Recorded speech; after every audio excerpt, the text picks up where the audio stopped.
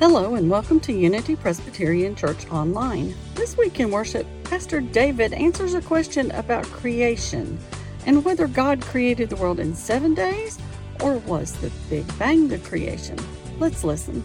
Well, we are almost done with our summer of questions. It's been so fun to do that through the summer, but we've got this week and next week before we've answered all the questions, at least to the best of our ability.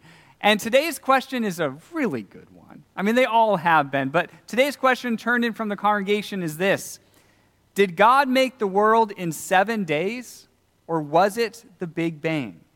How do we reconcile these two different theories?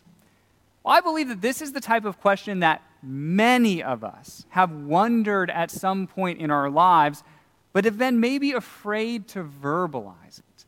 Because when you say it out loud, it's almost like you're forced to pick a side. Well, do I believe in the Bible or do I believe in science? And that doesn't really feel good, does it, to be put in the middle of those two options? And so, the first thing I want you to hear me say today is that I do not believe science and faith compete with one another. I believe God created the world, and that science helps teach us how God created the world. And the more we learn from science, the more we'll understand the particular ways that God created this amazing world that we live in. So, yes, our starting point today is that science and faith are partners, not competitors. Now, I know that's easy to say in theory, isn't it? It's a little bit harder in practice when you start diving into the particular questions like the one we have today. So let's just go ahead and start with the question, because today's question truly is about the origin of the universe. Now, I want to start by affirming that none of us were there when it happened, right? That's probably where we need to start. Everything we say about this topic has to be on some level speculative, because we were not there. But here's what we do know.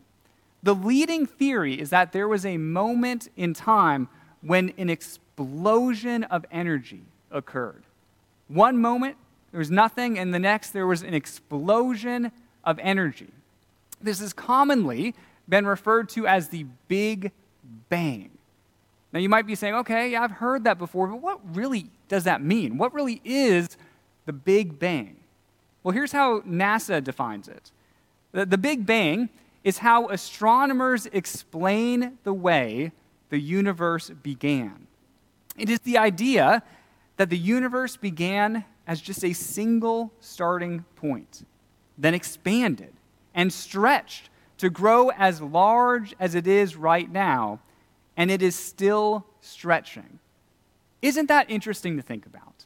That the universe that we live in today is still stretching and still expanding. It's still growing.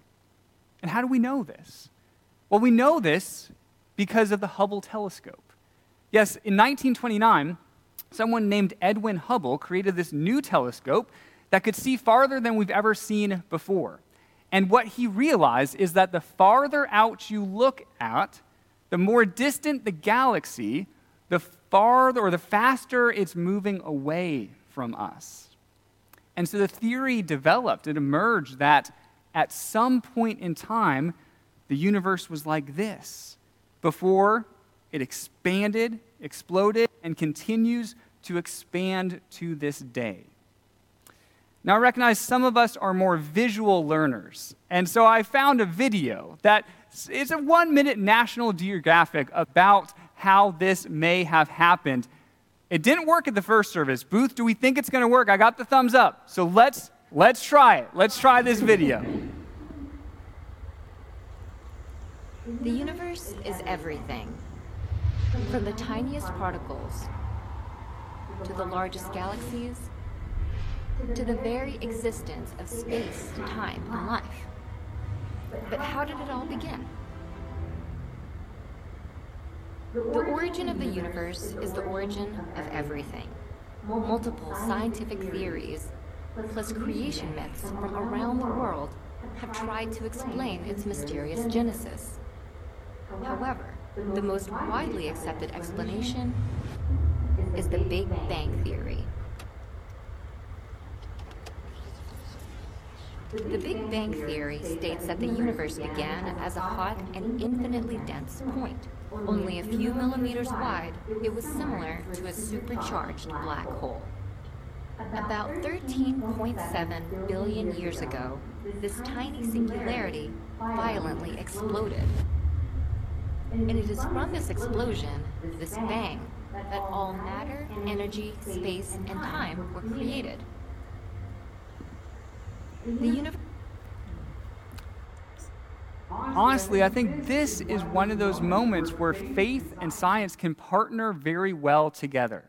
Because something that science cannot explain is, how did that infinitely dense point even start? How did that get created? If that's what the Big Bang exploded from, well, where did that come from? For centuries, Christians have asserted that God created out of nothing. That there was nothing and then there was something. The Christian doctrine is called ex nihilo, which means out of nothing. That term was first used in the 2nd century by Irenaeus. And the idea behind this comes from the very first verse in the Bible, in the beginning. And the beginning of what? Well, the beginning of everything. The beginning of this universe, the beginning of time itself. And in the beginning, God, right? God created. And God created everything that we know. God created the heavens, and God created the earth. So in one moment of time, there was nothing except God. And God is existence itself. God is self-existent. And in the next moment, God created. Or that's from the first verse in the Bible, but if you look in the New Testament, they're still talking about this. Here's how Paul puts it. Paul says, God gives life to the dead and calls into being things that were not. Yes, God called the universe into being. God spoke it into existence. So as far as I'm concerned, if God chose to create through what we call the Big Bang, it would simply by speaking the world into existence with the words, "Let there be." Famous author and pastor Tim Keller talks about the relationship between science and faith, and here's how he puts it. I really like this. He says, many people today, both secular and Christian, want us to believe that science and religion cannot live together. Not only is this untrue, but we believe that a thoughtful dialogue between science and faith is essential for engaging the hearts and minds of individuals today. That is what I hope for today, that this becomes a thoughtful dialogue where we can openly express our questions instead of hiding them inside of us, saying, what does this mean? How did we get here? How do I reconcile all these things? This church is a safe place for questions. And none of us has all the answers. But in community, we do the best we can with the best we have to understand all we can. So let's get into some of the specifics. The specifics of, well, what about the days? Didn't God create the world in 7 days? Because if that's true, then what science tells us about the world being millions of years old would not be true. And the question asked, how do we reconcile these two things? Well, my contention is that we should not try to reconcile those two things because each of them are serving a unique purpose. I believe that science seeks to explain how we got here, and that faith seeks to explain why we are here. And you need both of those realms of study and discovery, the how and the why. So the creation stories in Genesis, they were given to us as theological texts. What that means, theological, is that they are texts that speak about God. They are not given to the Israelites as a scientific textbook, trying to explain the how of everything. Instead, they were given to the Israelites and later to us to explain why we're here. Why am I on this planet right now? What is my purpose for being here? And who is God? And what relationship am I supposed to have with God? You see, these are theological questions, not scientific questions. And these are questions that honestly science cannot explore. There's deeper purposes in one's life that cannot be measured by something like the scientific method, for instance. So my encouragement for Christians is to not compare the stories of Genesis with every scientific theory that you see out there, because you're not comparing apples to apples. They are trying to explain different things. Instead, as you read through the Genesis creation stories, there are two questions that you should be asking, and they are theological questions. The questions are, what does this story teach me about God? And what does this story teach me about myself? Why I'm here, what my purpose is. These were the sort of questions that these stories in Genesis were created to answer. So let's get back to that specific question. What about the days? The whole 7-day thing. Well, again, it's my contention that Genesis was not written to tell you how old the earth is. The author of these creation stories wasn't really concerned with that. That wasn't on the radar of the author when the author was creating this. No, instead, the author cares that we understand that we are God's creation and that the entirety of the cosmos was created with care and intention and design by God. That's what Genesis is trying to share with us. But don't take my word for it. Here's in the 4th century, St. Augustine wrote a commentary on Genesis. And St. Augustine wrote so much that the church holds sacred and dear. But I read some of the commentary this week and just found it fascinating. Here's what he says about the 24-hour days. He says, ordinary 24-hour days are not at all like the days of Genesis 1, but very, very different. And the reason he said this is because that Hebrew word for day, which is yom, it can mean a 24-hour period of time, or it can mean an age, or a span of time, or an epoch. It's like when I say, oh, in my day, I'm not referring to a specific day, am I? I'm referring to a span of time. Oh, in my day and age. You see how language is interesting, isn't it? And can be used in different ways. And so Augustine and many of the early church leaders, they weren't at all concerned with how the Genesis text lined up with scientific text. What they were concerned with was what Genesis taught them about humanity and about their relationship with God. And so what I would like to do is I would like to read some of these texts from Genesis. And as we're reading them, I want us to ask these theological questions. Every text that we come across, I want you to wonder, okay, what is this saying about God? What is this teaching me about God? And what is this saying about myself? My deeper purpose, my reason that I'm here. So let's begin with Genesis chapter 2, verse 7. We're told, then the Lord God formed a man from the dust of the ground and breathed into his nostrils the breath of life, and the man became a living being. Does anyone know what the word man in Hebrew is? This is one of those reasons why it's really great that in seminary they force you to take both Hebrew and Greek. Every seminarian gets into seminary and goes, oh, no, I don't want to read and learn these historic languages. I mean, when would I ever use them? But then you come across something like this, and you go, oh, these nuggets of wisdom. Okay, I understand this verse better now because I know the original language. And this is one of those verses because the word man in Hebrew is Adam.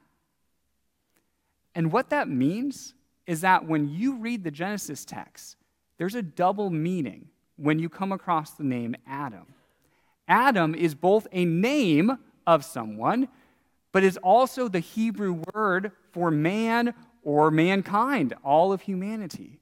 And the reason that it's used in that way is because we're supposed to understand this as our story. When you read Genesis, this is about us. This is about why we're here. We're supposed to put ourselves into the story. And I hope that's true for you. When you read through these texts, so often our minds go, well, how does this conflict with this scientific thing or that thing? But really, when we read these stories, we're supposed to say, oh, this is my story. This means something to me. This is speaking about my purpose for being here on this earth. And so already in this one verse we read, we learn that we're here because we were created by God to be here.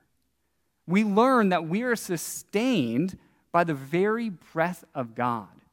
I mean, every breath that you take, every deep breath, you learn, oh, God allows me to take that breath. I am created and sustained by God.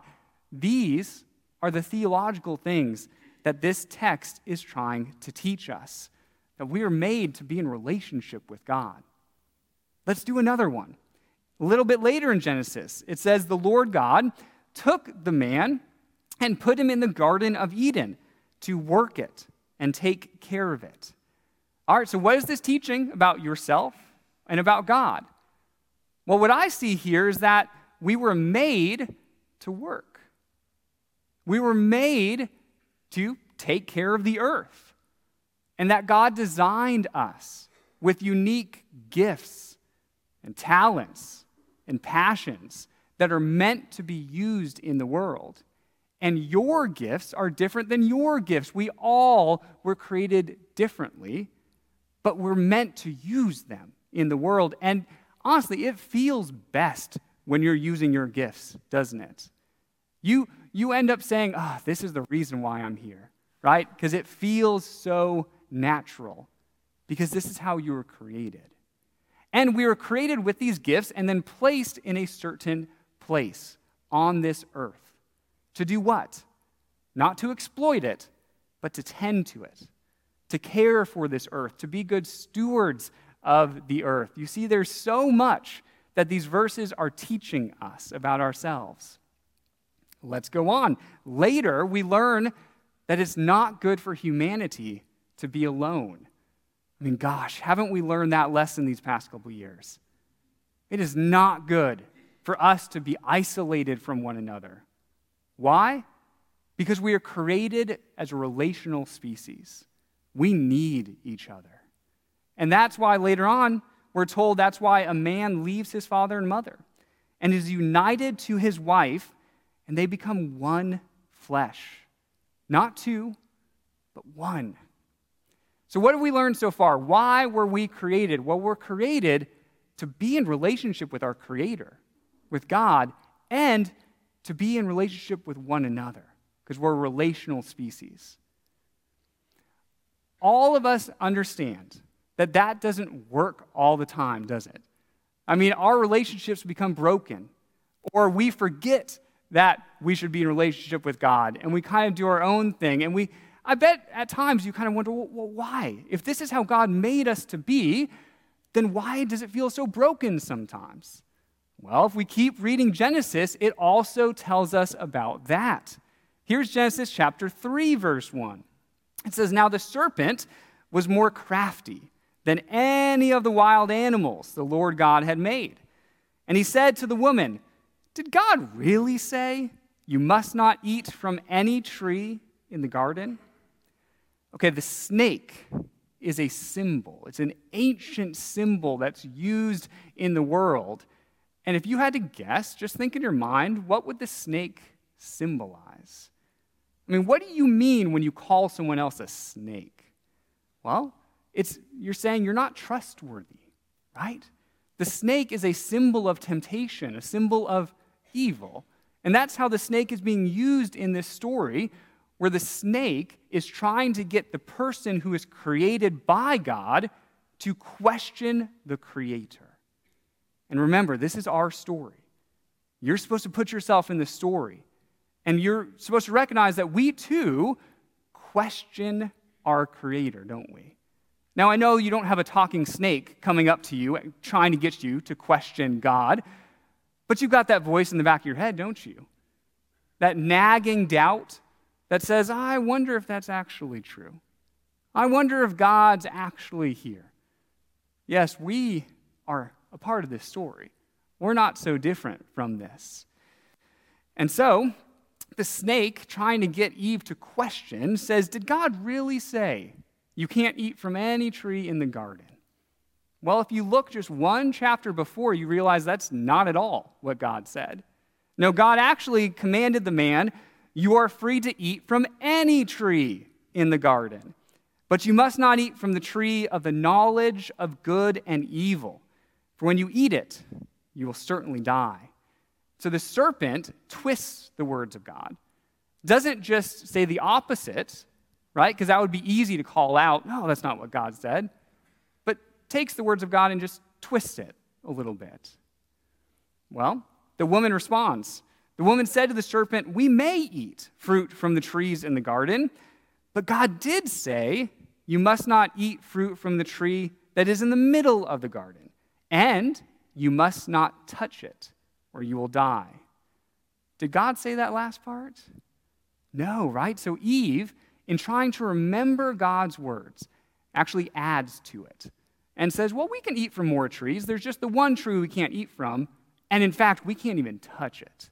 No, because if we touch it, then we will die. That's one of the reasons it's so important to know God's word.